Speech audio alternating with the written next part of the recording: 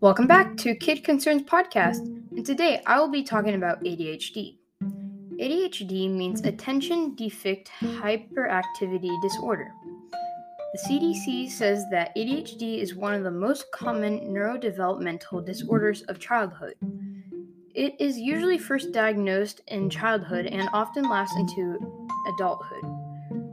Children with ADHD may have trouble paying attention, controlling impulsive behaviors, may act without thinking about what the result will be, or be overly active. CDC also states that it is normal for children to have trouble focusing and behaving at one time or another. However, children with ADHD do not just grow out of these behaviors.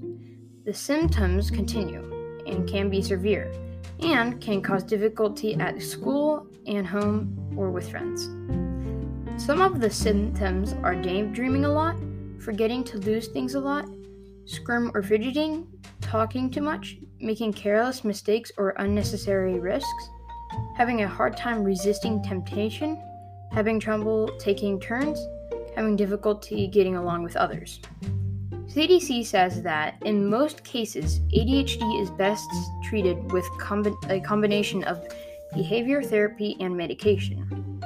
For preschool-age children 4 to 5 years of age with ADHD, behavior therapy, particularly training for parents, is recommended as the first line of treatment before medication is tried. What works best can depend on the child and family. Good treatment plans will include close monitoring, following ups, and making changes if needed along the way. Thank you for listening to Kid Concerns Podcast. Bye.